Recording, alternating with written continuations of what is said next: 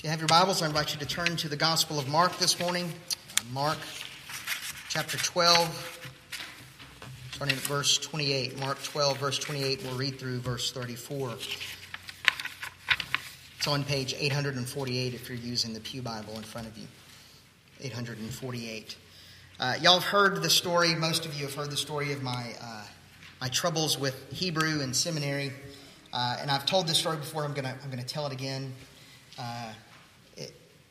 It shows, if nothing else, just that I'm a pretty big idiot. So I like telling stories like that. I know y'all enjoy those stories too. In Hebrew, I failed 3 times before I finally passed. Okay, I'm not a great Hebrew scholar. I know some Hebrew, but I don't know very much. And the proof of it is that I failed it 3 times. Now, the 3rd time that I took it, Amy and I had just got married, and she was intent on me passing Hebrew.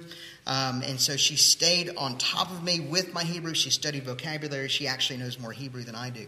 So for a full semester in 2006, in the fall semester in 2006, I took Hebrew and I studied and I studied and I studied.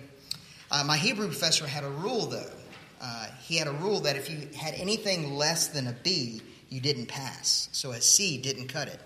And he did that because he thought it was so important for pastors to know their Hebrew so that they could read the Bible so that we could teach it to you. And so if you had anything lower than a B, you did not pass Hebrew.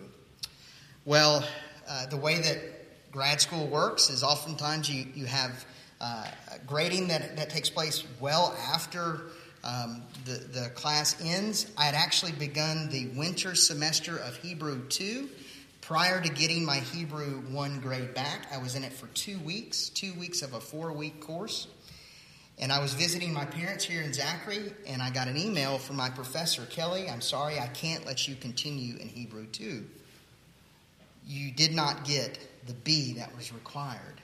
Now, the other story to this is that the reason why Amy married me is because I had promised her that I was getting an internship in Ireland whenever I graduated from seminary. And so I had promised her that we were going to move to Ireland. I was going to have this internship. We were going to live in this great old castle. There were all these things that I told her to get her to marry me. Some of them were true, some of them weren't. But here I was at my parents', and I received the email that said I had not passed Hebrew 1. When I figured out my grade, this was my grade. I had a 79.3. You needed an 80 to get in. He would round up a 79.5 to an 80. I had a 79.3, 0.2 of a point off.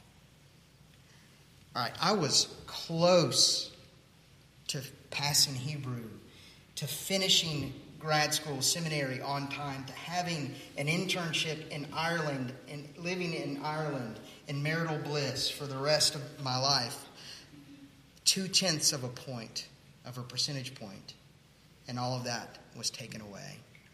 I was close, but I wasn't in. Well, in today's passage, we see something very similar to that, where a young man comes to Jesus asking these questions. Important questions that we need to be asking as well. And Jesus' response to them is, you're so close. But you see, you can be close to the kingdom without actually being in the kingdom. And we need to pay attention to this passage. So let me read this for us. Mark chapter 12, starting at verse 28. Hear God's good and kind word to you this morning. And one of the scribes came up and heard them disputing with one another. And seeing that he answered them well, he asked him, which commandment is the most important of all? And Jesus answered, the most important is, hear, O Israel, the Lord our God, the Lord is one. And you shall love the Lord your God with all your heart and with all your soul and with all your mind and with all your strength. And the second is this, you shall love your neighbor as yourself. There is no commandment greater than these.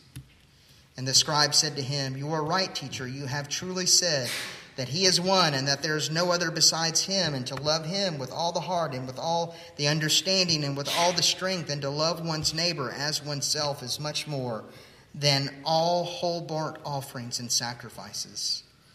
And when Jesus saw that he answered wisely, he said to him, you are not far from the kingdom of God. And after that, no one dared to ask him any more questions. The grass withers and the flowers fade, but the word of the Lord stands forever.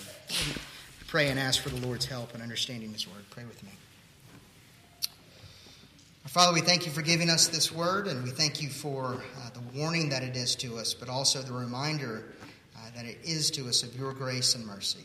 Lord, I pray that you would help us all to see that we don't need to just be close to the kingdom, but we need to be in the kingdom through faith in Christ and his finished work. We pray this in his holy name. Amen. So when I see this passage in three ways this morning, we're going to see, first of all, the commandment that Jesus gives. Secondly, the concession that this man gives to Jesus. And then thirdly, the closeness to the kingdom. So commandment, concession, and closeness. First of all, the commandment. Now, for a few weeks, we've been seeing in the Gospel of Mark all of these groups of people coming up to Jesus. And actually, I think that this man is kind of a bookend to some things that have been happening in the Gospel of Mark. If you turn back and look at Mark chapter 10, verse 17, you see there that a rich young man comes to Jesus and he asks him a question. Good teacher, what must I do to inherit eternal life? And saying eternal life is a way of saying, what must I do to be in the kingdom of God? And so for a few chapters now, we've had people coming up to Jesus and asking Jesus things and Jesus responding. And now here's a bookend to that where the last person is going to come to Jesus and ask a question. So that's the stuff that's been coming before. If you look down at the end of chapter 12, you'll see that really Mark is driving us to the point where we look not at these men that are coming to Jesus, but actually that there's a woman that Mark wants us to see in the story, and it's a poor woman in a response of faith giving to God.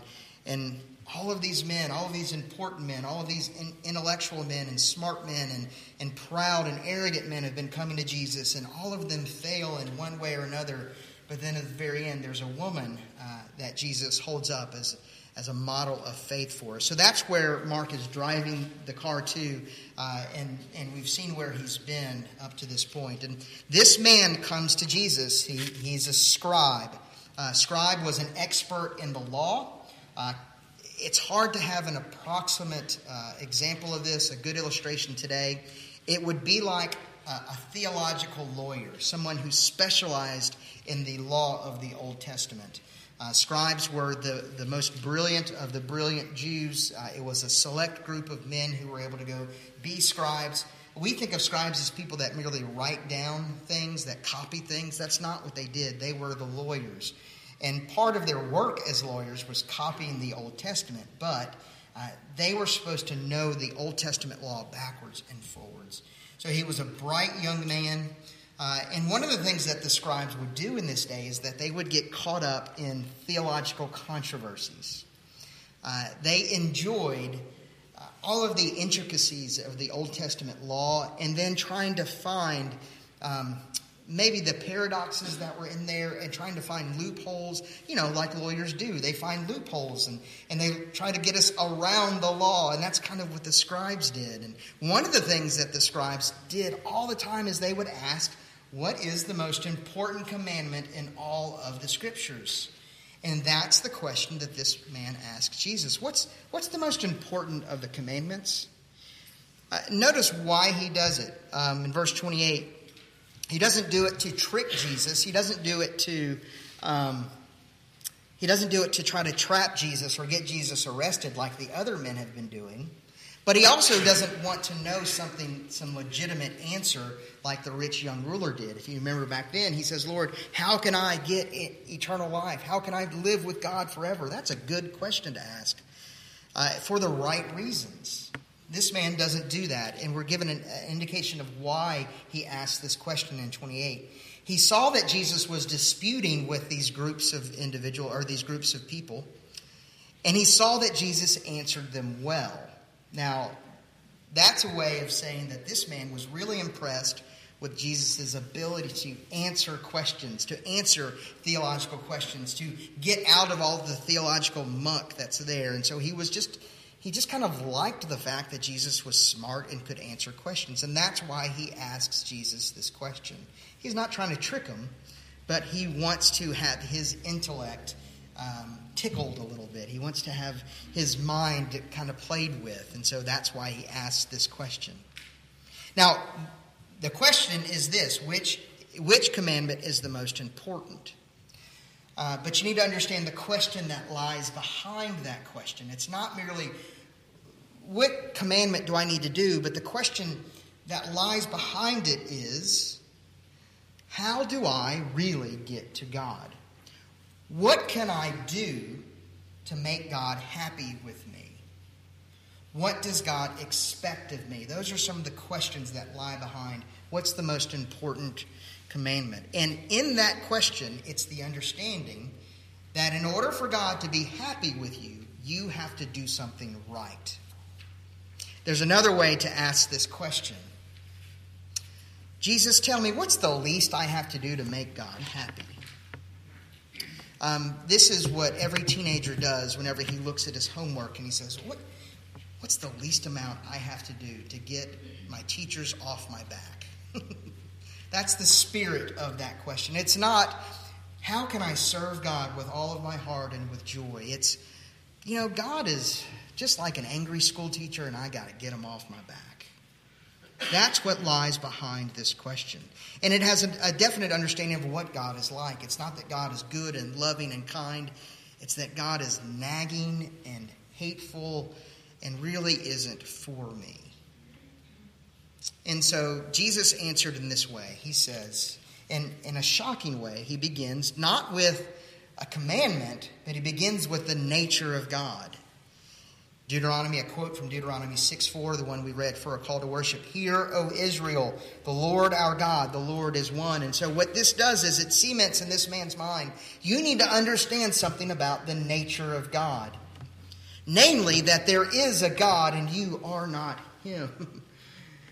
That's what the Shema does, and that's why the Jewish people would say it over and over and over. Even if they didn't believe it, they would say it as a way to remind them that there is a God. I am not God, and what I want doesn't matter. It's what God wants that matters. There is one God. You ain't him. Stop trying to be him. And yet, the man's question is, how can I bend God to my will? How can I get away with stuff by just keeping one or two of the commandments? And what the man is doing is he's saying, I really want to be God. And Jesus answers by saying, remember, you're not God. And then he says, now here are the top two commandments. You shall love the Lord your God with all of your heart. Notice how many times he says all in here. All your heart. And with all your soul. And with all your mind. And with all your strength. Jesus says the fulfillment of the commandment, and this is the fulfillment of the first four of the 10 commandments, to love God with your entire being, with all of you. That's what God expects. And then the second is like it, but instead of loving God, it's the love of your neighbor, that you shall love your neighbor as yourself. Those are the two top commandments. And here is what Jesus is saying, that it's not a matter of asking, what can I get away with? What's the least amount I can do to get on God's good side? But what's the maximum thing that I should do? And that is to love God with all of you. And it's not, that word love there, it's not one of the typical words that was used in the Roman or Greek-speaking world to explain love. This is the word agape love. This is a love that's almost always God's love for his people. And it's a love that means sacrificial love of completely giving of yourself. And so Jesus says, here's what God expects, for you to sacrificially give up your wants, your desires, what you think is good for you, instead to give it all to God and love God in that way, sacrificially, to give everything to him. And then he says, and to love your neighbor in that way as well, sacrificially. To give your neighbor all of your stuff, to give your neighbor all of your time, to not be upset at your neighbor and not to be trying to take from your neighbor, but to give and give and give. And then, other places where when Jesus says, to the question, who is my neighbor? Jesus says, your enemy is your neighbor. You see the demand that Jesus puts on his people, that the commandment here is to love God and man perfectly. Now, we get the concession in verses 32 and 33 with the man, how the man then responds to Jesus. And the scribe said to him, "You are right, teacher. You have truly said that he is one, that there is no other beside him. And to love him with all the heart and with all the understanding and with all the strength, and to love one's neighbor as oneself is much more than all of the whole of the burnt offerings." Now, this man had expected a theological tangle. He expected some theological messiness. But Jesus doesn't give him any of that. He doesn't give him what he wants. And so what he does is he gives him a simple, clear answer. And it's an answer that the man actually says is a beautiful answer. Look in verse 32 where it says, and my translation says this, and this is a terrible translation. He says, "You have truly said that he is one." Really what the man says there is, "You have beautifully said." Now what the man says is that Jesus' answer is not just right, but it's beautiful. And here's what he means in that. It's a true answer, but it's an answer that you have to pay attention to. It's the sort of thing whenever you come into contact with real and true objective beauty, something that is beautiful outside of you. Something like an LSU quarterback throwing a 50-yard touchdown pass with no one around him. Something that never happens. A beautifully executed football play that you stand up and cheer, right? It's a beautiful work of art. It's something that's beautiful that captures your attention.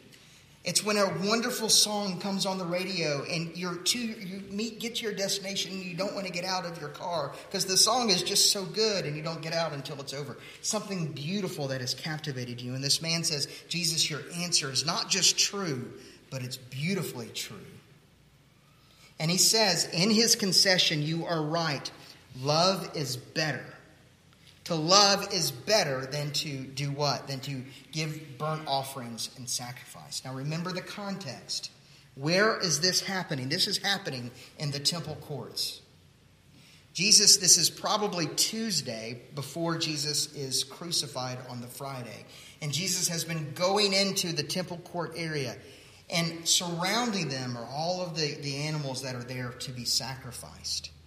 And all of the Pharisees and the Sadducees and all of the priests and all of the religious stuff that's happening. And all of the people that are there doing all of the right stuff in order to make God happy. And here's this man saying basically that all of the stuff that was happening in the temple was pointless and worthless. He says, yes, sacrificial love toward God and toward neighbor is better than all of the thousands and thousands of goats and rams and bulls and birds and everything that was being killed and slaughtered and sacrificed. That loving God and loving man is better than animal sacrifice. They are surrounded by the busyness of religious adherents. They're surrounded by people who are the most spiritual of spiritual. And this man looks around at all that and says, all of that is pointless. Jesus, you've hit the nail on the head. What God expects is not burnt offerings, not sacrifice. He doesn't expect church attendance or reading the Bible or being good or all of those things. He doesn't expect for me to do all of this good stuff for him. What he wants is for me to really love him and to really love my neighbor. I want you to understand something. Religious busyness is easy. All of the sacrifices and all of the stuff that people were doing, they were doing it because it was easy for them. The demand that Jesus puts on us here is much harder. Because it's not about doing things for God or doing things to make yourself look good. It's about doing things truly because you love God. And it's about loving your neighbor in a way that is sacrificial and hurts you. It's easier to just come to church. It's easier to listen to a sermon. It's easier to read your Bible. It's easier to do all of those religious things to look good than it is to truly love God. And I want you to understand that God's demand is so great here. It's not a mere feeling. It's not a mere It's not a mere just like we think of romantic love, of just wanting something. It's actually wanting something so much that you do something about it.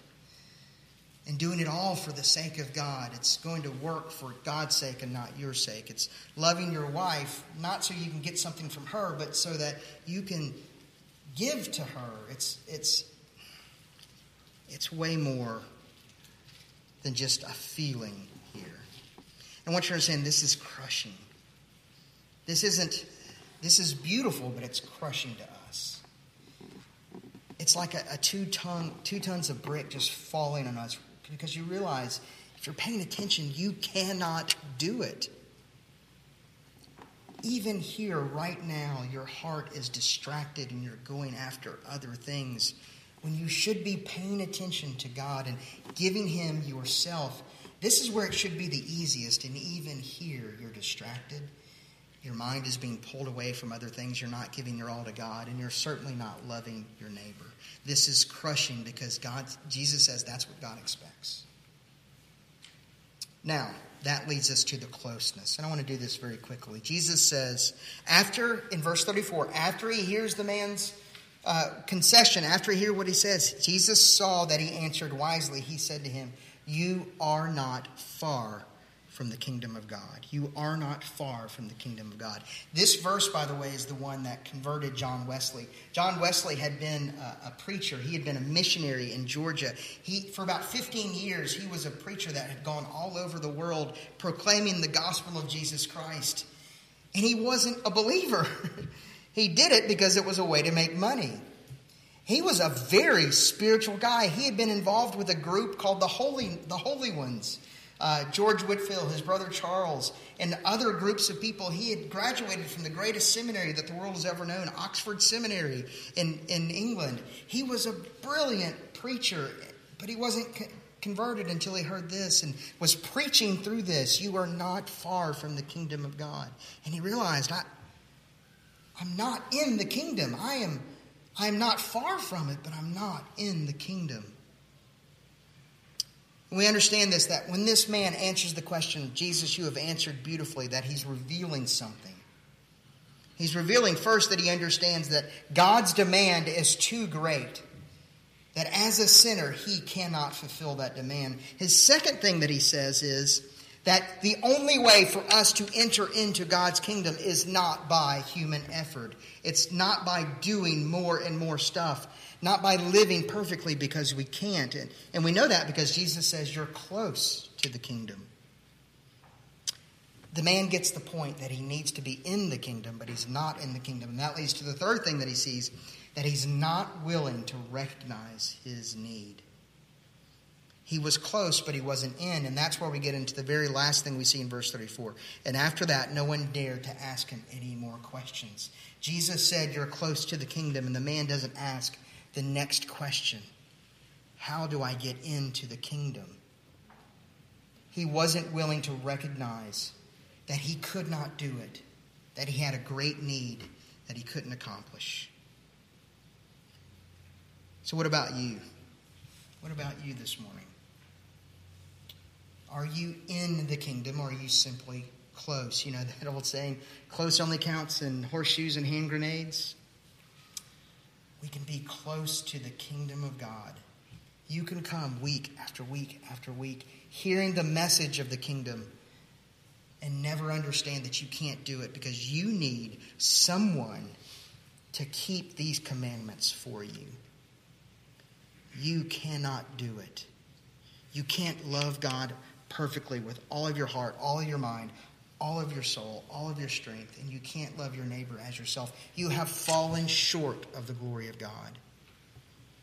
You need a Savior to rescue you from your shortness, from your inability to keep the commandments of God. You need Jesus and His righteousness for you. Now, there's a couple ways that you know that you're in the kingdom, and this is where the rubber meets the road for us. It's not by keeping the commandments of God that you get in the kingdom, but it's by loving the commandments of God that you know that you're in it. We just read Psalm 119, or part of it. And over in Psalm 119, he says, Lord, I love your law. I love your commandments. I delight in them. Do you delight in the law of God? Or do you still see them as a crushing weight for you? You do not get into the kingdom of God by keeping the commandments. You get into the kingdom by believing and trusting in Jesus Christ. But once you're in the kingdom, you delight in the law that God has given us. Do you see the evidence of living in Christ's upside-down kingdom? Because it doesn't make sense to this world. Do you see the evidence? Do you see the Lord at work in your life of loving people and sacrificially giving to people who can't do anything for you? Or do you only give to people because you think they can do something for you? What is your heart like toward people that are oppressed, that are hurting, that can't do anything for themselves or for you in this world? If you find yourself going out toward them and loving them, then that's evidence of Christ at work in you. And you see that you're not living for the things of the world. You're not living for the money or success or for any of those things, but you're living for the sake of God and living for the sake of His kingdom. So how close are you to the kingdom? How close are you to the kingdom of God? Now this morning, we have an opportunity to meet with Jesus Christ. And all those who are in the kingdom are invited to this meal, are invited to partake of this supper. And it's a wonderful reminder to us of what Christ has done for us, to fling open the doors of His kingdom, to welcome us in. I hope this morning that you are in the kingdom, that you're not just close. And I hope that you'll ask the next question if you're not in. How do I get in? Let's pray. Father, we thank you for giving us this message this morning. We thank you for the meal that we're about to partake in. I pray, Father, that all of us would be found to be in your kingdom through faith in Jesus Christ. We pray these things in His holy name. Amen.